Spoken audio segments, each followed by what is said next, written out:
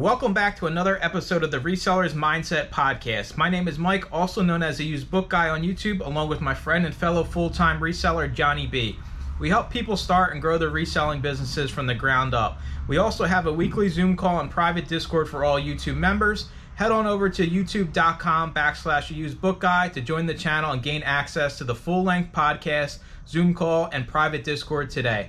Let's get into this week's episode. What is up, everybody? Welcome in to another episode of Resellers Mindset Podcast. Myself, Johnny, special guest Seth, CheckmateFlips. You find them out on all YouTube, social media platforms. We figured you were tired of hearing us two ramble on, so we brought on Seth here to kind of, give you a little bit of an inside look at a debt-free online arbitrage business. So he's going to introduce himself, kind of tell you how he started, where he's at, and then me and Johnny will just kind of ask him questions about his business and pick on him a little bit. So what's going on, Seth? What's up, guys? Good to be on the podcast. Thanks for having me.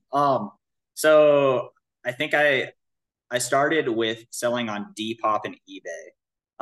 So like Depop's basically an app for like teens who like want to be fashionable. Basically, I don't know why my brother started with that, but he did.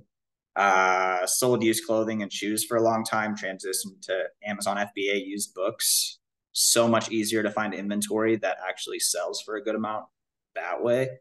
And then restock limits happened a couple years ago, transitioned to online arbitrage, and then eBay to Amazon as well. So that's kind of how I got into it. It was kind of like a video game in real life instead of, playing video games and making no money. Like, let's actually get really good at something in real life and, game that. You said your brother got you into it. Does your brother still resell today? A little bit. Okay, yeah. So he basically just, said, hey, I'm going to give you the path here. And he's like, I'll still make a little bit. But does he ever think about like getting back into it like full time like you do? Or like, is he not that interested in it? He started an Amazon account, and unfortunately it was in the time where I was selling used items straight to Prep Center. And so he was doing that, but at smaller margin, and just was not working out for him. And he was like, yeah, I don't think this is for me. So he kind of quit doing that. And now he like builds out vans. He's like good at carpentry and stuff like that. It's like, that's interesting. That's I mean, that market's super hot right now. The like camper vans that you live in and everything you're talking about. Yeah. And so like he lived in a van for 2 years. And so like he's perfect for that. And he enjoys it. I do think like hold up, Johnny. I got one for him. Like, how many people do we come across that started on Depop? Like, I think you're the only one. Yeah, okay. I was gonna say like nobody, right? Dude, there's nobody. You might have been the first seller on Depop ever, besides your brother.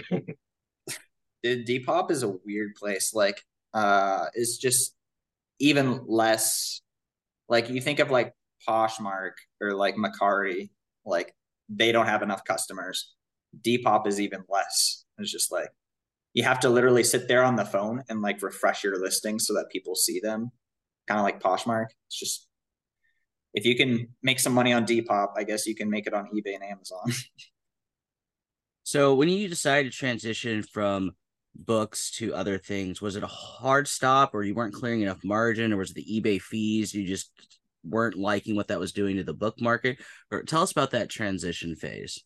Yeah, I feel like for me, we were talking behind the scenes, Johnny, and you were kind of like transitioning slightly to Amazon, like very slightly kind of, but like eBay seems to be like your still main thing.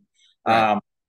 Like I think it's the same thing. Like eBay works, like eBay works for you, eBay worked for me, but like I was just like, I'm gonna dip my toe in the water with Amazon FBA books. So like I was doing my used clothing and shoes and stuff. And like I had a potential profit goal of like I need to find and list like, let's say $800 a week in potential profit. I don't know what the number was, but I was like, I'll see if I can do 200 of that this week with Amazon FBA books when I go to a garage sale or something. Yeah. And so like I'd do that and be like, okay, like this was like easy to find money. Like, and I didn't have to spend so much time listing because I wasn't good at listing. I'm just not the best at listing. And books is great for that because it's like you just put it in a box and send it to FBA. It's like a minute or two per book, right, depending on how you do it. But Yeah, No, super transition slowly. Yeah. no, it's very interesting because a lot of people that start with Amazon for the most part, they just start in books, probably because it's the easiest one to tap into because the abundancy. There's books everywhere. The only other thing that's an abundance like that I found is clothes, honestly, and all the clothing people are on eBay. Um, so Yeah, and then with Amazon, it's like invoice wise, if you just like sell new clothes as new without an invoice on Amazon, that just feels like sketchier and like hard to do, and you feel like you're going to get a counterfeit claim or something. And they're right. probably slightly right. But like with books, like used books, you don't have too much of a problem with that most of the time, unless you're selling textbooks. In my experience, anyways. I don't know about you guys, but No, it's about the same. And last question before I give Mike the mic. Do you miss books? I sometimes like will go to the thrift store. Oh, I love going to an estate sale. I went a couple months ago. I went to this hoarder house estate sale, like complete basement, like can't walk without walking on stuff, like books everywhere, stuff everywhere. Stuff was definitely dirty.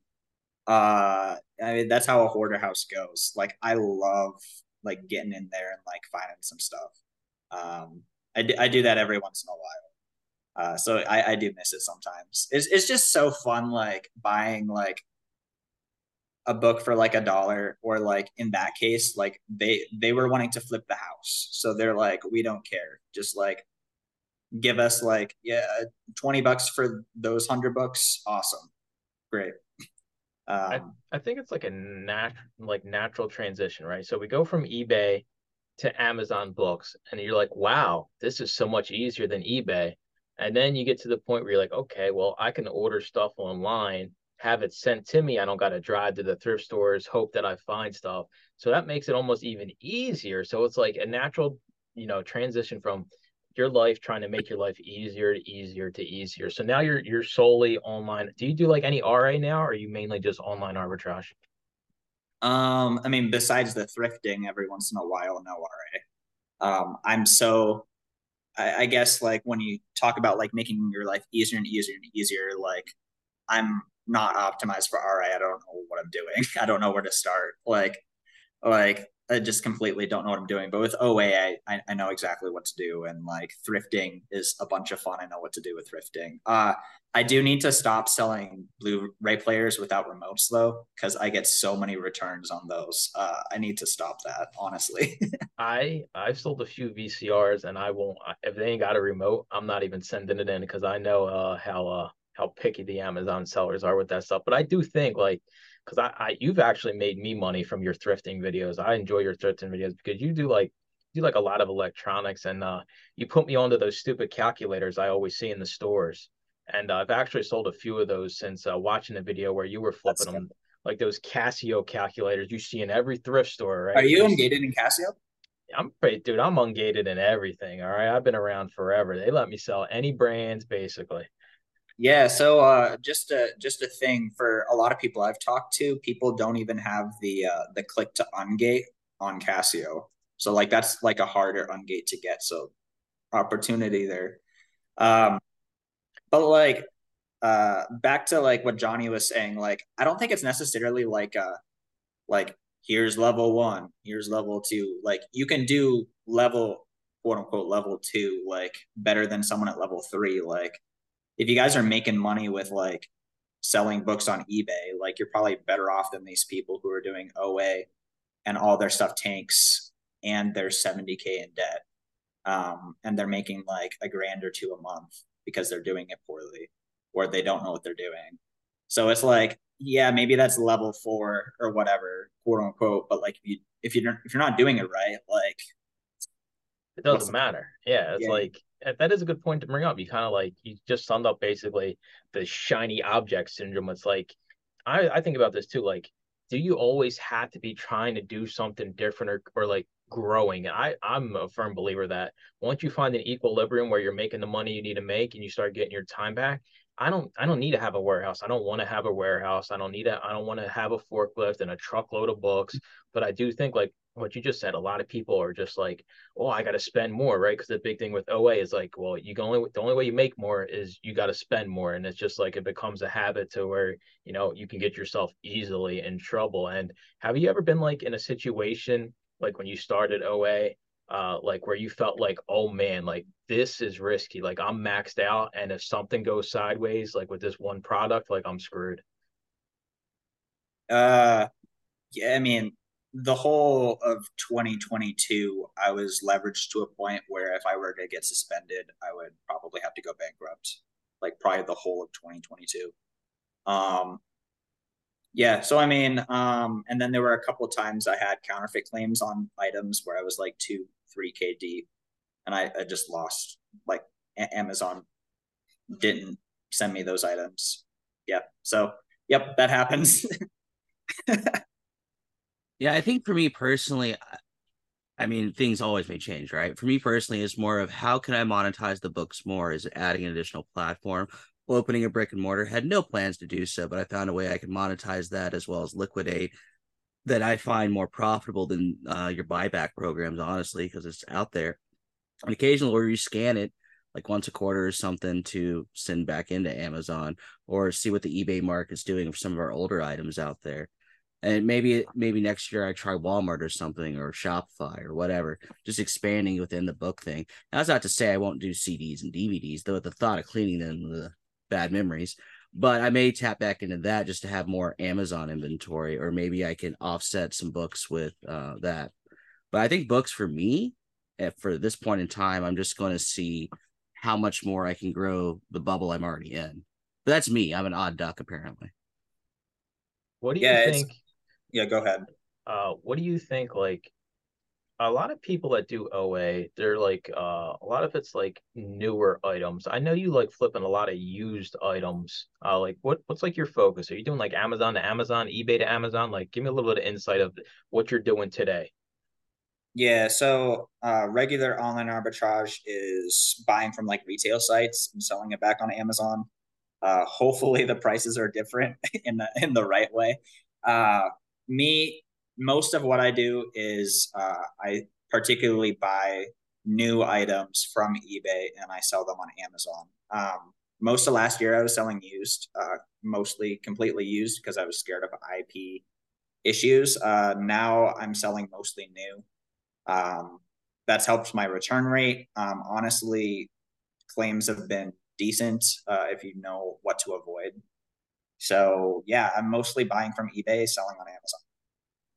Do you think like eBay to Amazon is like a fad that's going to pass? Do you feel like right now is like you have the most competition you're ever going to have currently? Do you think like eBay to Amazon's going to be on a downswing here because it did kind of come along and take everybody, like as the next big thing to do, like eBay to Amazon, everybody's got to do it, everybody's got to get it, everybody's got to start it. I do think like there is some validity to like staying focused on what you do, and even after it downswings, right? Like, oh, why you still sell books? Well, it's because you focus on what you're doing and you stick with it regardless of all the noise around you. Like, what do you see the future of eBay to Amazon being? Less competition, more competition? Yeah, I mean, to that point, it's like if you have a business model that works and like you feel like you have room to grow with it, like there's no need to change business models. Like just get better at the business model. Like with books, for example, like it does make sense to add on like CDs and DVDs, in my opinion, because it's like I tend to find that type of stuff like in the same area. But as far as eBay to Amazon, I kind of feel like it still is like I don't think it's really going to be a fad. I think people are going to keep doing it for a long time, and it probably will get more competitive as people get better at it. Yeah, I think it'll get more competitive, but I don't think it's ever going to be like so saturated because like the barriers to entry of it are pretty high because it's like people are very scared about account health, which makes sense. They probably should be. Um, and then also it's not like regular online arbitrage where like the regular view of online arbitrage is like you buy like 10 pairs of these shoes for like $1,000 and you sell them on Amazon for whatever you sell them for. Like it's not as easy to just like go drop $1,000 on eBay. Like a lot of my purchases are like I spend $50, like I'm gonna make $30 profit. And it's like one off, and then like I'll find like 8 units of this here, and I'll make like $300. But it's like it's harder to just go spend like $5,000 like today. Um, Unless you're Josiah, then you can spend $5,000 today. So I think it's going to continue to be a good opportunity, but it's going to get more competitive. Most good opportunities do, I think. So I have a question for how you see OA in general and OA for yourself. Do you see it getting to the point where it's not just eBay to Amazon flips or X to Amazon flips anymore? It's place A to place B kind of flipping. Like you can go from Amazon to eBay, monetize it that way. Or like you mentioned Depop earlier, what products can you shift from this platform to that platform? Basically platform manipulation. Well, not manipulation, just transitioning. You see that going in the future for OA at some point? Like that's not going to be an opportunity. No. That it will be like the more or less the status quo. You're just moving this product here. It's a low performing in this market, but it's a high performer in this market for marginability's sake. Yeah, I mean, I think that I honestly think that's just going to continue to be the case, but the way that it happens, I think, is going to keep changing. Like I talked to a guy the other day. I was in a group call and I met a guy who literally he buys from the United States Amazon marketplace and he sells on the yeah, you've heard about this? Yeah, he sells on Yeah. the UK Yeah. marketplace. That's something I've actually considered getting into, but it's like noise. Like let's just focus on what's working, honestly. But um that seems like a great I mean, there's you could do that like so many different ways. Like when you think of like nation marketplace inefficiencies and then platform marketplace inefficiencies. And when there's so much that's there, it's like, how do you not find something that wins? Right, exactly. Because even I've thought about this on the eBay front because I have a lot of UK buyers that like my American books. And then Mm. I've talked to some booksellers in the UK. They have the exact same issue, just the other way around. So if you had two storefronts in two locations, well, you pretty much just capitalized the two biggest book markets Yeah, on eBay, at least. that's crazy. Yeah. That's double the headaches, dudes. I'm out. All right, you two can have fun. One of you can live over in the UK. No, what One of I you do can is live take my here, flight dude. over to the UK, find a street fellow, say this is your new apartment, this is how it works, sell my books, please. I do Here's your think though, like salary check. it is crazy, right? Because I guarantee you right now, there's people buying from Depop to sell on Etsy and Etsy to Yeah. sell on eBay, right? Like this is going on, and these are the people that are crushing it, right? Like these are the people that just they're not on social media or nothing. They got this little business doing stuff that nobody's doing. I think it'll always be there. I think the challenge will be when the next thing comes along, right? Because there's always another business model. Yeah. The thing I've been hearing, dude, is at least in my Discord and a few other places is like go to Rite Aid. Rite Aid's going bankrupt. Go to Rite Aid and buy all their stuff. It's going to be clearance out and you can sell it on Amazon. And I'm just like, yeah, okay, you might get lucky, you might get something, but that's not sustainable. Like, are you building a business to be sustainable? Or are you just always trying to chase like the next little thing that's going to be coming up? And there will be other things that come along besides eBay to Amazon and Amazon to Amazon. And here's the thing too, like that in and of itself is a business model, but are you optimized for Mm. chasing the bankrupt Bed Bath and Beyonds and Rite Aid and Toys R Us and seasonal products and like Halloween like costumes and then like Thanksgiving stuff and then Christmas stuff. Like, I mean, I guess those are two different business models, but like you could be optimized for like always finding the opportunities of like this business is going out of business. This is a crazy clearance deal. But like for you, like the used book guy or like Johnny like selling books on eBay or like me like doing online arbitrage eBay to Amazon, like going to Rite Aid and like scanning stuff is like not the best use of our time. It's I Like got a it's funny not. I got a funny story. Our dentist is right by the Dollar Tree, right? So Deb had to get her teeth cleaned. I drop her off. I'll go in a Dollar Tree. I'll scan some stuff, right? And I found some condoms to flip. And like ever since I made that like public like news that I was in a Dollar Tree and I found, boxes of condoms to flip. Like everybody's always like, you been in a Dollar Tree lately? I'm like, no, this is like once a year thing where I got nothing else to do, right? It's like, but that's like the mentality of it. It's like, whoa, man, you can, yeah, there's money to be made off that if that's your business model, right? If you got a Dollar Tree route, and we have people that have backroom access to Dollar Trees, but like that's their business model. They're not trying to be the used book guy and the Dollar Tree guy. They're not trying to do online arbitrage and thrifting. Like you got to focus on what's working. So like this year for you, your results and everything, you don't got to give exact numbers. I'm just curious, like, have your results been better this year than last year? And also, like, how much time do you spend in your business on like a weekly basis on average? Yeah, so last year, the profits this year are much better than last year. It's been around like 10K a month average in profit a month. The beginning of the year was a lot worse. The last part of this, like last few months, have been better. So yeah, I'm super stoked. Like this year is going amazing. Um, I did decide to put a lot more time back into the business because I wanted to FBM. So before, when I was just doing FBA, I was like sending my stuff to Prep Center, and I wasn't having to list, which was awesome. But I was ready to like have some more control of my inventory because like FBA, like you'll get like removal orders and it'll be like, oh, I sent that in like 9 months ago. Like, yeah, it's just craziness. So, yeah, so I put like 40 hours a week in now. Yeah. No, I want to touch on something you just said about the what we send into Amazon. I had some expensive books I sent in that I decided to recall back. This was when my first stint into Amazon. And I noticed what they sent me back wasn't the books I gave them. There was somebody else's same books. It's the same book, just wasn't Oh, what I sent in. So I think interesting. that's common practice. They just grab it off the shelf of whatever the item is, and which may or may not be yours, which I can't prove this, but I'm pretty sure that's how it works. And if that's the case, the guy's marketing it as good or very good when it's very much an acceptable book and it gets sent out on my behalf. Squint. Oh, Yeah. Yeah. I got a secret I'm gonna tell, and I never told this secret to anybody until right now. Uh-oh. what secret? I sent in it's like a $320 canning book. I Mm. sent in one copy and I sold two.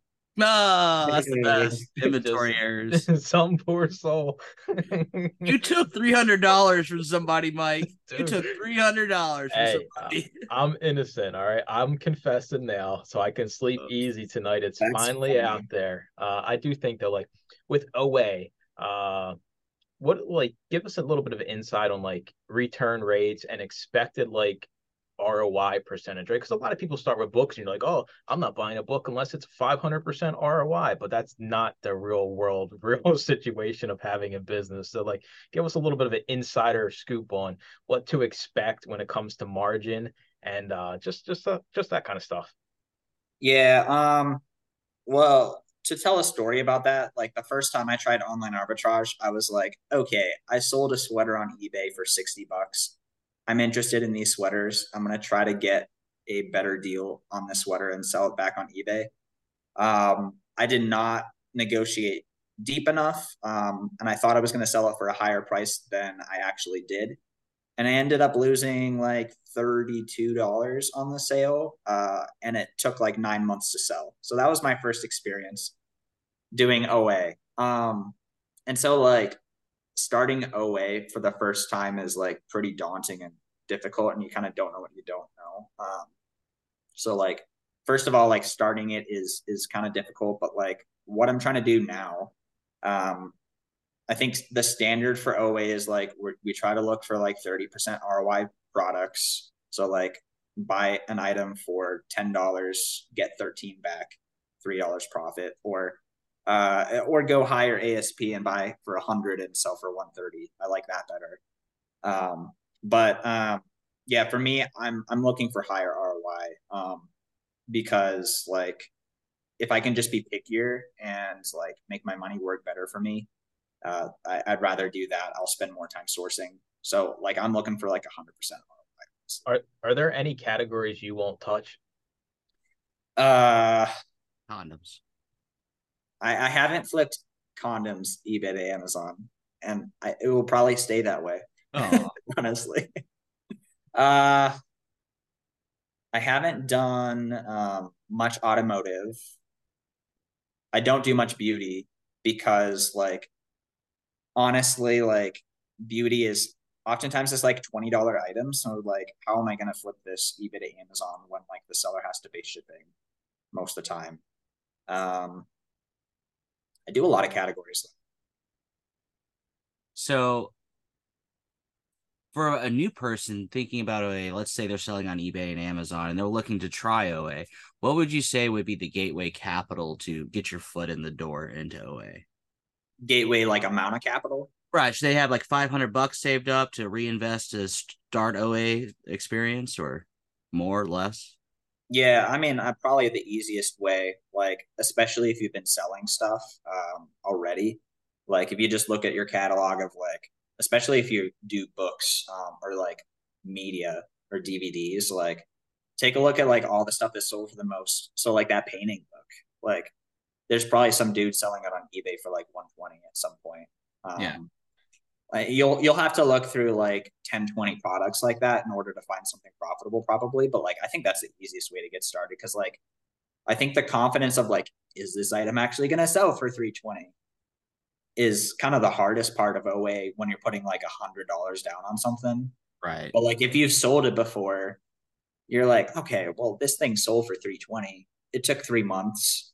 But, like, it'll sell. So I can put $100 down on this, or I can put 150 down on this. Like, it's so much more, like, easy to get started with something that you've already sold, in my opinion. No, I agree with that 100%. Absolutely. I do think Because like you go got to ahead. have like all your ducks in a row. Like if you once you transition, if you start Amazon with like media, uh, you can afford to make mistakes, right? You get burned for $5, $10, like you really don't care. Uh, I do think when it comes to like getting into OA, you have to. I mean, you everything has to work in unison, right? Your ROI that you're buying at, and then having like your repricer set up correctly, so you have it set up so you don't lose money, or if you do, it's not much because you're not going to win on every single product. But I do think it is like important if you get into something like OA is kind of understand and like lean on people like Seth. Like the content is out there, and all you got to do is like I say all the time, and people still don't like just message somebody that does it. Like message Seth. He'll give you a straight up answer of exactly what he did and what you should do. Right. So like that kind of gets me into like why did you get into YouTube? Like what was the thought process behind like starting YouTube? Yeah. Yeah. I mean, all of our DMs are open. I'm sure I can't speak for everyone, but, like, message me on Instagram. Like, I literally have like a daily routine of, like, I'm gonna message everybody back every single day. So, um, unless you get into my, like, spam filter, and then it'll be once a week. I don't know if you have that, Mike, but Dude, I'll I be. don't even know how Instagram works still. I'm still like, I'm only 3 months into this thing. I'm still trying to figure it out. Deb's like, What you is just this like something. place? I'm like, I don't know what's going on. I got hidden requests. And then I got to approve a message, and it's like, do you want the message to go here or there? I don't Yeah, know, dude. it's a weird place. So like, yeah, YouTube. It's like you didn't need to start YouTube. Nobody has to start YouTube. So like, what was your process behind like documenting everything and trying to help other people? Yeah, it was like a year and a half, 2 years ago or so. I was finding that, like, I was able to do my reselling at the time in 25 hours a week. I was encountering a lot of content talking about, like, the benefits of making a social media page with reselling, like a lot of Miles' stuff, and, like, talking about, like, how important it is and how helpful it is, and, like, if you just post for a certain amount of time, like, you'll get some traction. So I'm like, I'm gonna reinvest 15 hours a week into this, at least at the start, and see how this goes. And, like, um, I think the thought was like, oh, I'm gonna make money off this, or like a lot of money off this at some point. Um, but I think the biggest, at least, benefit to me has been like the networking, and, like, I learned so much from, like, just random people who ask me a question and, like, a different point of view that I'm like, oh, I never thought of that. Like, there's been so many of those moments. OA people like they're all kind of like, oh yeah, like I got like an inside group, right, that I share like leads with. Like, is this a real thing? Like, do you have like, yeah, I don't need details. I just need to know if it's a true thing. Like, do you have maybe two close friends or however many friends that if you say you come across this great deal on a website for this product, that you're willing to be like, hey, yo, Johnny, I got this great deal. Here's the website. Here's what it is. Like, do you have a small tight knit of like maybe people that you just give each other leads that are actually quality stuff? Yeah, so I think this is the perspective on that. I think with regular OA that works, it actually works super well. And I think people like are 100% doing that because like especially if you're selling something with like a ton of velocity, it's like nobody cares if one other seller's on there. It really doesn't matter. With eBay to Amazon, like I do some of that, but it usually ends up being the like let's say an eBay seller has like 12 units of this, but like for what I think I could sell in a month, it's only going to be six. So I'm like, Josiah, like there's 6 units of this, like go buy it if you want it. So Can, like we do that. Yeah. can you like I'm just thinking about this, right? Because like you're saying, we all sell things for crazy ROI at some point in our reselling career. Like, is there an easy way? Like, can you automate like what do you use? You use Flipmine? I use flip mine some. Yeah. Okay, so like, could you automate it to a way where maybe whenever you decide to get in and look for eBay to Amazon deals, like it'll just automatically filter all your UPCs that you're looking for? Or is this something where you gotta, drag and drop every UPC or item title to search? Yeah. So, I mean, you're in Steve's group. That's what he's working on right now, the replend catcher thing. So he's in the process of making that. I think he has a beta out right now, but yeah, So he's working on that right now. so I mean that makes it a little bit more easier for me for more people to kind of get into it too. So I guess it's a blessing and a curse how you kind of look at it. Like in comparison to like a work inside like thrift and model, online arbitrage, retail arbitrage, like the amount of work you put in, do you feel like it was the right step getting out of thrifting and doing this business? Like, do you rather, I know you said you enjoy thrifting, but like you get more enjoyment about like being at home and kind of creating your own schedule, right? You don't care what time the thrift store opens or closes. You don't care when a half off day is. You're just getting on and knocking it out when you can. Like, you prefer that lifestyle versus kind of the thrifting lifestyle? Um, well, like I think I like the thrifting model quite a bit. Just the thing is I hate like I really don't like listing, and so like it was super manual listing wise, and like I wasn't optimized like Johnny, you're in daily refinements group. Like I suck at all that like efficiency stuff. Like I'm trying to like optimize my FBM listing right now as well because like I do a lot of like new inbox items and you have to like make sure that it's actually new and like customers actually going to be happy and I end up like I took like 20 minutes to list 2 new VCRs because I had to like make sure that they were all like new and et cetera, et cetera. Make sure it's the right person, actually get them listed. Because like I'm not just gonna like receive them, send them out, and like the customer is gonna be like, "Why is there a thank you note in my package?" It's like those eBay sellers, Johnny. Like, why do they do it? I know they want It's KPIs, funny but you mentioned that because when she has to do a merchant fulfilled order, I'm like, they get nothing. And she feels so bad for them. They don't get a thank you note. They don't get the special eBay tape or anything. They just get a blank package. yeah, yeah, and people like that. It's weird, but they do. Yeah, I don't get it Uh, either. So here's a fun question for you.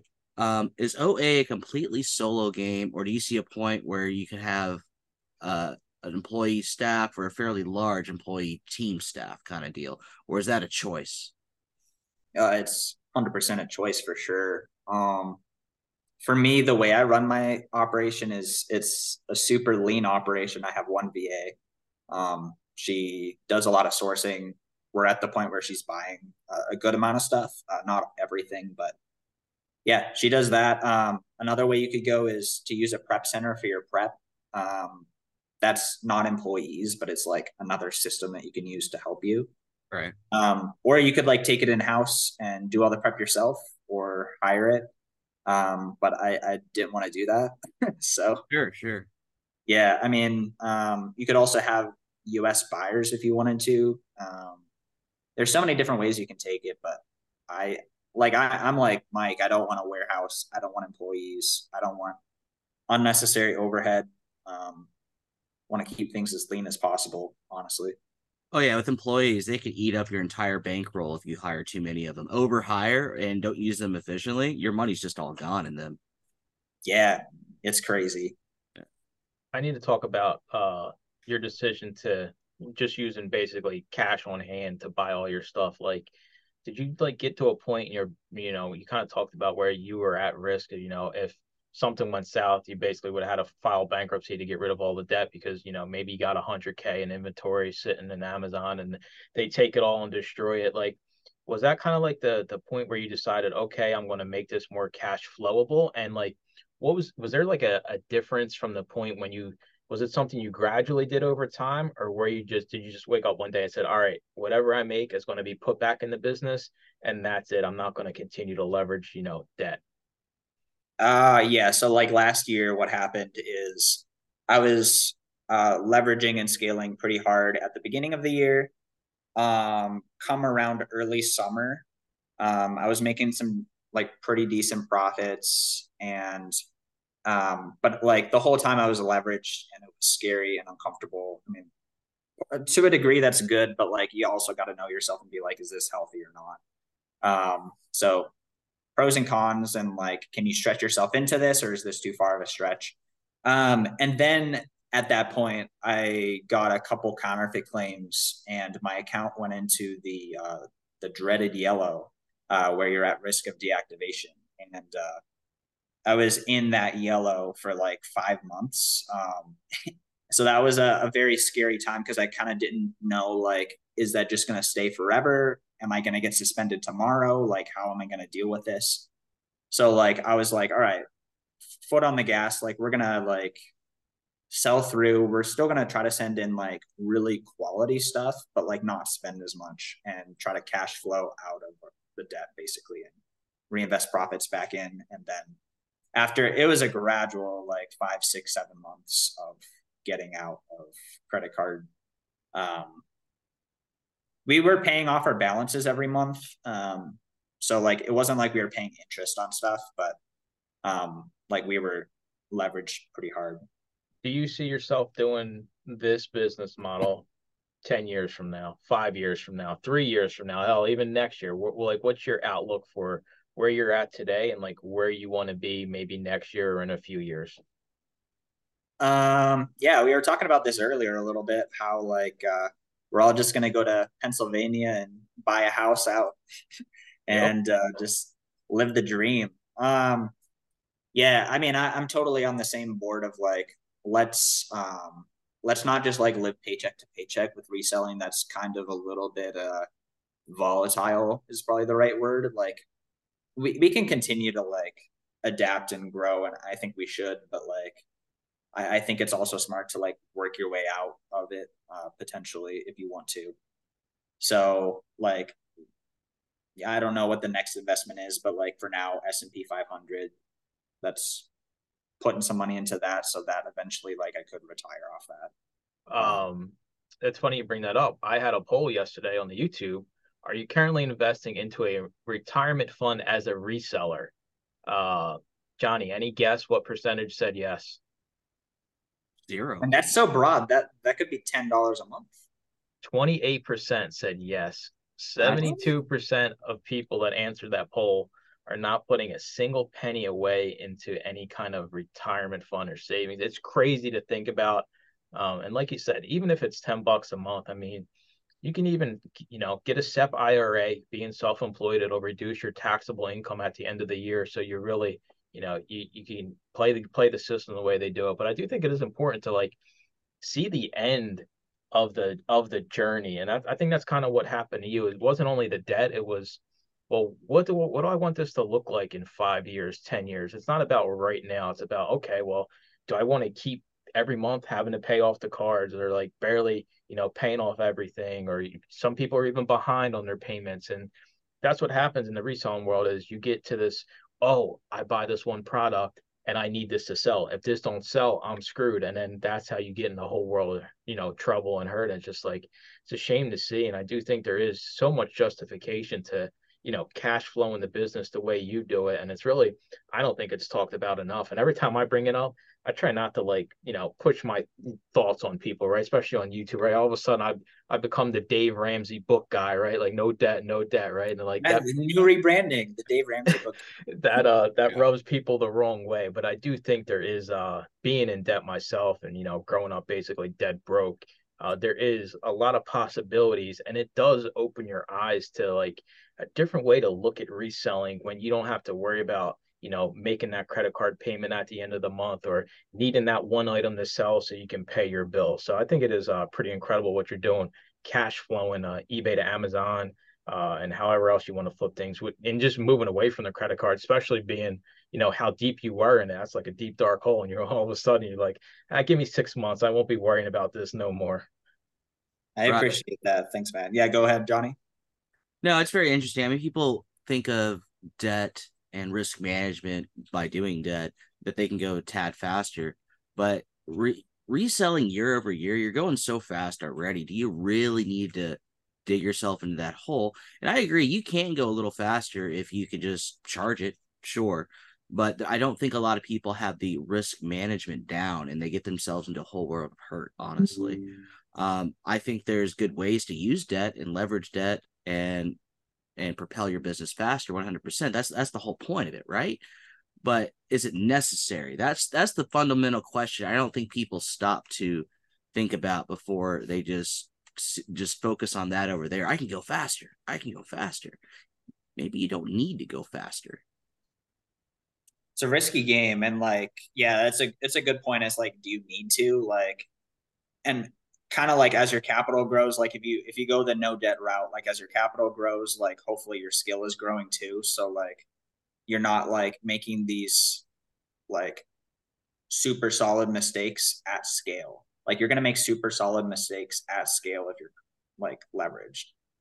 Like me sending used items to a prep center, like at that was just ridiculous return rate. Like I wouldn't have done that as much if I wasn't scaled, I think, because I was just like, oh, on paper, this is 110% ROI. Like it'll be fine. But yeah, it's a hard We one. all make bad buys and we make bad decisions in our business. And I think with the debt way is some of those are catastrophic. They can be. Oh yeah, for sure. I mean, one wrong thing. I mean, think about it. Like if you got a 10K credit card and you max it out, and it's only on a few items, and like Seth was saying, you get counterfeit claimed, you're SOL. Like you got to come up with that money to pay on those credit cards, or if you don't make it by the end of the month, then you got interest, and then you're definitely losing, and you're probably not going to get those products. So it is right. Like one kind of hiccup. I mean, that's not the end of the world. There's millions of people that can leverage debt, pay it off every single month, get the benefits of cash back, points, all that nonsense. But I just think if we just take your average reseller, I don't think the average reseller is capable of handling and monitoring maybe 5 credit cards. I'm curious if you don't mind telling us. I don't even know if this is too personal or not. Like, what's the most credit cards you had at a single time? Yeah, and I mean, like to go back to the statement, the devil's advocate to that is like, or even a business, like a business like uses money, like a lot of money, and so like a regular business like leverages debt. Yeah. Like that's the devil's advocate to that, but like kind of like you said, like you need to make sure that your business model works before you use some leverage. But yeah, I mean, I literally I haven't closed my credit cards, but I have like a stack like this big of credit cards because I was doing the sign up bonuses for a while too, Oh yeah. and I was just like at a point a couple months ago, I'm like I don't care. I don't care enough to like open more credit cards. Like this is enough. It is pretty crazy to think about. I'm curious, like, what's your plan for the YouTube channel? Is this something you're going to continue to do? You upload pretty often, so like, do you have more plans to do more YouTube as you scale your business and maybe get more time back? Like, what's the future of that look like for you? Future of that right now is I well, okay, so I'm very far ahead on a series that I'm putting out right now. The series is the 100K at 100% ROI in 100 days. Yeah. I've filmed all of it at this point, and we're like several weeks ahead. So we're releasing those. I filmed another video today. But like we're just gonna be posting stuff that's like helpful to people to help them get to the next level in their reselling business. I don't think I'm gonna like take it like be like, okay, I need to do 3 videos a week and like post like 6 reels a week and like really ramp that up. I think I'm gonna like continue posting like once a week, something that's helpful. Try to like keep helping people. Yeah, I mean, it's kind of like what we were talking about with business, right? Everything doesn't have to be a turn and burn, right? You can slowly grow a YouTube channel up over time and years, and then when the time comes and you're not reselling as much as you used to, and you got your mansion paid off in the middle of nowhere, Pennsylvania, you can just have a little homestead channel of you living out on the farm somewhere and doing what you do. Like that's the reality of it. And it is kind of like a good way to look at it. It's like everything doesn't have to be like you don't got to spend 10K this month. You don't got to make 10K this month. And I think that's like a false reality. Like everything is built over time. Nothing is going to happen overnight. And whether that's eBay to Amazon, thrifting, everything takes time in this world of reselling that we live in. Yeah, and it's like the way that I see it is like if I say yes to like putting another 2 videos out a week or like really trying to like dial in to get my social media better, I'm saying no to other parts of my reselling business, at least at this point. So it's like, what is gonna ROI like best for me, honestly? All right, hold up. I got a bone to pick here because you commented on one of my posts and I responded because I seen it and it was my video saying how bulk buys are a waste of my time. And his response was, yeah, well, he basically said, yeah, you're an idiot. I could have told you that when I was doing bulk buys many years ago. Thanks for Oh letting gosh, me I didn't mean know. it that way. You know how many hours of my life I wasted. You could have helped me. You could have saved my business Dude, I overnight. didn't know you did bulk pickups. I mean, dude, I didn't know. I thought your take on it was cool. Like, oh, I'm just gonna like do the best ones, and I didn't even think of that when I was doing it myself. Yeah, but like you said though, right? It's one of those things where you got to prioritize, right? We're not YouTubers, like we make a lot more in reselling than we do in YouTube world, right? So we can't just sit here and make videos all day long for YouTube because the bills ain't going to get paid at the end of the day. So it all coincides with each other. Like your life, kind of the way you take things in life, you put into your business, and that's how you get ahead and win, honestly. I can't comment on this one because I still do bulk. Well, listen, dude, I would do bulk if I just had a store right there that I could just throw them out on the Yeah. shelf, right? That's completely different. But it is weird to look at different aspects of your life and business and like what can you get back? Like going from like a thrift into like a work from home kind of thing. Like you win some, you lose some, right? I gotta deal with my 4 cats jumping around me all day if I'm sitting here editing YouTube videos for the day, but it's like, hey, it beats going out to the thrift store or something like that. So I think we're going to wrap it up here. So the last thing we always kind of do is like somebody that's interested in getting into what you do, like eBay to Amazon, like what's the best piece of advice you could give them? Yeah, I kind of a common theme throughout probably this whole thing is like jumping into something like 110%. Like maybe you should like give a lot of effort, but like and actually learning the thing, but like you don't need to like stop doing the thing that's making you money and go full force into a completely different business model. Like it's probably a lot more sustainable to just be like, okay, like I'm gonna do 5% this, and then maybe the next month like 15% this, and like give yourself some patience and time over time to like actually get to your level 2 and then level 3 and then level 4 and step 4, 5, 6, 7. So yeah, I mean just learn, take your time. Um, yeah, that's probably my piece of advice. And if you need credit cards, he's got a whole stack that he's not even using, right? All you got to do is hit him up on Instagram. Hey, I heard you got a stack of credit cards. What can you do for me? We appreciate you hanging I out. should open. Maybe I'll dip my 5% of my business model into that. Be like lend some people some credit card limits. Oh my dude, I mean, there you go. The reselling loan shark, right? You just got a little black book. You keep names in. You got guys with suits that go around and go knocking Forty on percent doors. APR. Hey, It's the Seth card, right? We appreciate you hanging out today as always. And you can find him anywhere, social media, YouTube, CheckmateFlips, and we appreciate you coming on today, man. Yeah, thanks for having me, guys. Thanks for listening to another episode of the Reseller's Mindset Podcast. Today's full episode and all previous episodes are available to all YouTube members, along with the weekly Zoom call and private Discord. Head on over to youtube.com/theUsedBookGuy and consider joining for as little as $2.99 a month.